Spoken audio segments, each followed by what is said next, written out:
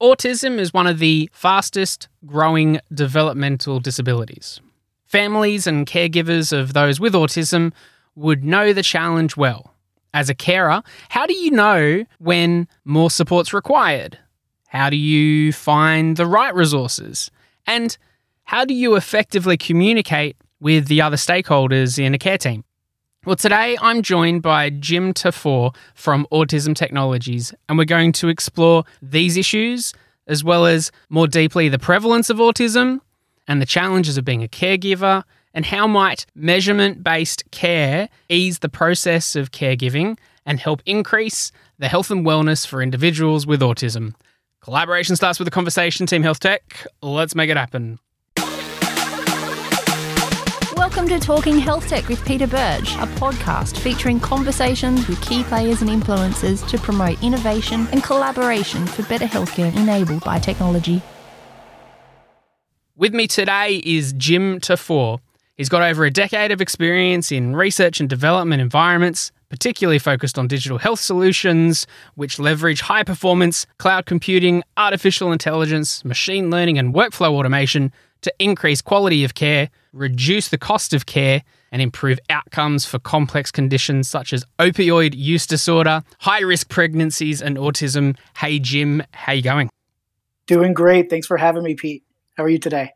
Really good. Thank you for making the time on your weekend too and coming on the show, because it's a topic that we've not covered in depth or at all, actually. I don't think autism on the podcast, but a really important one. So firstly, to give a bit more context about you, tell us about you and your background. Yeah, thanks, Pete. So my career started about 20 years ago as a software engineer. About a decade into it, I evolved into managing enterprise software development systems, really data-driven systems, using artificial intelligence and machine learning before they were buzzwords to really, analyze risk and streamline processes around management and operations. I started in the finance world and then moved into digital health about a decade ago. Over the last 10 years, like you mentioned, I've worked on solutions supporting opioid use disorder, general behavioral health, therapeutic platforms, prenatal and postpartum care, and then most recently with autism and related developmental disorders. Worked with an array of different hospital systems, research departments, private practices, government and commercial health insurance providers, all the way through to the National Science Foundation. So I've been pretty versed in the digital health space, worked with a lot of startups. So taking innovation from concept and delivering it to market, evolving and maturing it based on feedback, and really being able to drive solutions that solve real-world problems. Yeah. And so you're in the US? That's correct. I'm based out of Salt Lake City, Utah. But over the last decade of that experience, I've lived in 5 different states. So again, as I've been working with different startups, going through the acquisition process and helping develop in-house teams, I've moved around quite a bit. So I've been able to expand my network quite well and meet some incredible people. Excellent. And so in this episode, we're focusing particularly on autism. Tell us a bit about the prevalence of autism. Sure. Yeah, no. So it's an interesting topic now. The CDC just last month released the new prevalence numbers for autism, which is now 1 in 44 children in the United States. Global prevalence is about 1% of the world population. And so, as you also mentioned, it is the fastest growing developmental disability. The services around autism cost on average annually for U.S. patients about $260 billion. And is estimated to grow to about $461 billion by 2025 because of this generational shift where the cost of services for adults obviously is much more expensive than for pediatrics. And so as prevalence has increased from 1 in 500 in 1999 to 1 in 44 today, that's an enormous growth, and it's stressing the resources availability, cost of services going up, access to services decreasing, and a lot of challenges are stemming from that. Mm-hmm. And tell us a bit more then about, the needs and what's driving those costs. Like, what does someone with autism need? That's another great question. And so I'll kind of relate this back to my personal story and kind of how this evolved. In 2017, my son was diagnosed with autism. My son is the 4th child. I have 3 girls before him. And so we could see issues in the developmental trajectory early. And we, being part of the clinical research environment and working in digital health, we knew how to research. And it wasn't a shock to us when my son's diagnosis for autism was delivered to us. What was a shock to us was that I was in Washington at the time and I was working with a really good research department, and my son was participating in their autism research study. And so at that time, we were getting his diagnosis. I was sure that it was going to be an autism diagnosis, but what I was hoping for was that because we were part of this research study that had experts from all over the world participating, that we would get good insight on next steps on how to identify his needs, how to best care for him. And that's where the shock came, was once we were handed his diagnosis, we were really just handed a 100-page pamphlet that seemed pretty boilerplate for my son, who was diagnosed at a level 3 severity, which is the highest. Really, the only guidance we received was that there's going to be a low expectation for change in severity over his lifetime, and that we should prepare our finances for a future when we're no longer around, and to begin early intervention for therapy, right? And so it was very broad, generic, not a lot of guidance as who are the right resources, are there specific needs that he has that, we can narrow the focus and get to the right people quicker. So that started the challenges. We started from identifying needs to finding the right services to, once you identify the right service providers, how do you maintain adherence to these complex care protocols that they're going to provide? Then an average care team for an individual with autism is anywhere between 5 to 10 different service providers. So how do you coordinate care across this multidisciplinary team? And so these are challenges that we face with other complex conditions that I was versed in developing technology solutions to solve for. And so as I firsthand started to feel these challenges, I looked to technology to help drive information for us to better deliver care. There's an interesting NIH study that came out that talks about, I think they surveyed about 18,000 parents of children with autism. And what they uncovered was that difficulty using services, lack of coordination, and financial burden were the top 3 challenges that parents incur caring for a child with autism. And so it's interesting because what you would anticipate as access to service being a problem wasn't necessarily what you would think, right? Access to service in many cases makes you think of, I can't find the right service professional, when in fact, access to service was really geared around difficulty using services. So again, you get this complex care plan. We may have 10 medications and a handful of supplements and 6 therapies that you need to do in certain sequence and at certain frequencies. And it's very difficult to maintain adherence to that, to see the value of that protocol. And so that's where, the inception of Astrid360 comes from. Yeah. The fact that there could be multiple carers, different providers, sometimes 5 or 10, for someone who's not familiar with caring for someone with autism, it could be both medication and therapy. So it sounds like there's a mix of providers that you could be seeing when it's certainly not just, managing it with one provider. Yeah, no, you're absolutely right. There's a common care team for an individual with autism I'll just give an example with my sons. We've got his general pediatrician. We have a developmental pediatrician. We have a naturopathic doctor. We have a functional medicine doctor. We have a speech therapist, an occupational therapist, physical therapist, an ABA therapist, right? And so they're all pushing the ball forward on helping my son achieve certain skills and levels of independence and a level of health and wellness from, an array of different conditions. But this is a common care team for a family living with autism spectrum disorder. And so, as you can imagine, managing things just as simple as appointments or medications or therapies, that's complex enough. But when you then have to combine goals and look at this as a holistic care plan, it gets very difficult to maintain tracking all of these things, understanding what's working. These families don't have endless resources, right? And all of this costs money as well. And so to sustain that much services, it's pretty difficult, right? And so what ultimately ends up happening is you get this financial burden because the average cost of care is about $60,000 a year for a child with autism, on top of all the time it takes you to execute that care. An example is, your cost of living goes up $60,000, your ability to generate income goes down because that time that you would be applying to work, you're now going to appointments, going to therapy, driving medications. So you lose income and your cost of living goes up. And so many families incur that financial burden. Yeah. That's a good point. It's not just a point around the healthcare system and what's funded and what's not. That's certainly one aspect of it, but it's the impact to the one earning the money, the caregivers, the ability to look after a family generally. All of that pressure is increased. So yeah, there's a lot of moving parts there. And then come to the technology solution that you've been working on. Tell us a bit more about Astrid360 and what that is. Yeah, absolutely. So Astrid is a digital care management platform that we've developed to really revolutionize the experience of caregiving. We've done that by creating a consumer-first, data-driven care management platform that's personalized and empowering. The solution provides access to experienced specialists. It makes personalized, actionable recommendations to make caregiving easier for parents and care teams.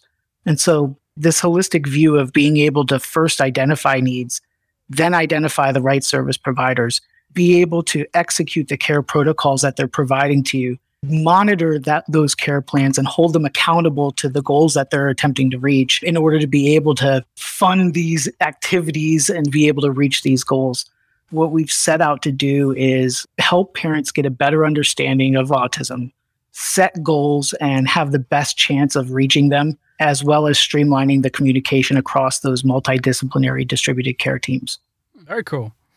And so one thing I've found with platforms that look to bring together a multidisciplinary team, because it's certainly a problem that needs to be solved, and you've seen it firsthand from your own experiences.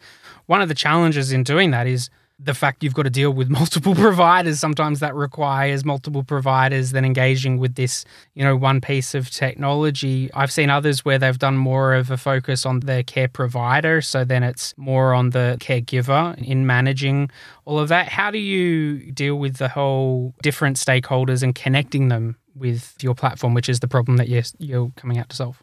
Yeah, no, that's a common problem, right? Because every different service provider is going to have potentially their own digital health technology that they're using to manage care. They're going to have their own electronic health record system, which is really the source of truth for their record, right? And so Astrid as a platform is built as an appliance to existing health systems. And so we've done a lot of work in interoperability and making it easy to integrate your existing health system into our solution. The solution itself is mostly driven by the parent or caregiver. And really what that's doing is feeding behavioral data back into our algorithms to make these personalized recommendations. Then it's charting care over time and tracking it to identify when achievements have been reached or when there's potential new concern to address. It can then push that information back into existing health systems to make notifications wherever a third-party service provider may be living to manage their panel of patients. And so we see an array of it, right? It's really going to depend on the size of the organization that you're dealing with. We have a multidisciplinary center in Alabama that drives out of their existing health systems, and we integrate into that, whereas we have another autism center in Henderson, Nevada that uses our platform holistically, right? They don't even have an internal EHR, and so they kind of use us end-to-end as their main source of record. So we've seen it in all ways, but we've really tried to present the solution as a modular appliance to make it really easy to kind of fit it into wherever it needs to be in an existing workflow. Yeah. No, that sounds really important, and it's great you've done that. Thinking in terms of the workflow and how it fits into the broader life cycle for a patient and those providers. And you touched on this a little bit too. It sounds like they're much more than just a planner of when your next appointment is and all of the logistics, but also it sounds like then some of the progress for the patient is also captured within the platform too. How does that help the caregiver in terms of managing the patient on a day-to-day? So the different features, right, outside of care planning and management is really the core of it is our algorithms, which drive personal recommendations based on behavioral data that is input into the platform through a series of assessments and different automated workflows. And so that data is then assessed on different frequencies, and information and recommendations are provided back out to parents and care teams, depending on the assessment and what type of data it is. So the remote behavioral monitoring capabilities allow for us to acquire that data from manual entry to third-party integrations into biometric data, gaming systems, an array of different ways that we can pull in objective and subjective data to process our calculations. The output of those calculations are actionable recommendations on something that a parent can do today to really increase the health and wellness of an individual. one of the things that's very unique about the Astrid platform is our approach at looking at behavior and making a connection to potential comorbid conditions which may be causing these behaviors or amplifying these behaviors. Traditionally, autism is looked at as the expression of manifested behavior, and there's today little correlation to that behavior to root cause in terms of something treatable that you could do to limit or reduce that behavior. And so we've worked with an array of different doctors, therapists, nutritionists, parents, and we've developed this algorithm that allows a parent to check the box on an array of different behaviors, and then we can pinpoint different biological systems and potential comorbid conditions that then present the need to run diagnostic testing and get a better look inside to determine, is there something creating this behavior that we can treat? The idea today is that autism is not treatable. There is no cure. We don't understand where it comes from. I believe it's old science. If you look at what the science is telling us today about autism, recent studies from credible research departments like Johns Hopkins, Boston's Children's Hospital, Yale, Stanford, Harvard, you name it, are all making the connection between autism and our different biological systems, such as the gut, metabolism, our nervous system, mitochondrial, detox pathways. And so there's a lot of well-studied treatable conditions that reside in each one of these biological systems. And so when you approach autism in a way where you can connect the dots between an individual's autistic behavior and potentially treatable conditions, you really position yourself quite a bit with more options to reduce or eliminate those autistic behaviors. That's one of the key differentiations between what we do and how traditional therapeutic platforms for autism interact with caregivers. Yeah. It sounds like then, given that you've got so many different care providers focusing in particular areas to do their part for a patient, there's that need for all of that data to come together, not just with a clinician to look at and then make next steps, but utilizing some of those tools like artificial intelligence and what we know already, and just providing that extra perspective to give more insights, right, in an area and in a topic that it sounds like caregivers are looking for more and more guidance on. Absolutely. Yeah. One of the biggest problems that I witnessed was that there's no real good place to get this information. There's no application. There's no process. On diagnosis, there's no literature telling you that there are potential comorbid conditions that could be creating these behaviors that are treatable. And if you can identify those quickly and begin to present interventions against those treatable conditions, you can reduce these behaviors substantially. And so here's a great example of that. My son, when he was diagnosed in December 2017, was a 138 on a 179-point severity scale for autism. So there's an array of different assessments that measure the severity of autism, but this one in particular, called the ATEC assessment, my son was in the 70th percentile of severity upon his diagnosis. After employing this methodology of being able to identify potential comorbid conditions, treat those, track them using measurement-based care, we've been able to reduce that same ATEC assessment today down to a 38. Now he lives in the 20th percentile of severity, which was a 50% decrease.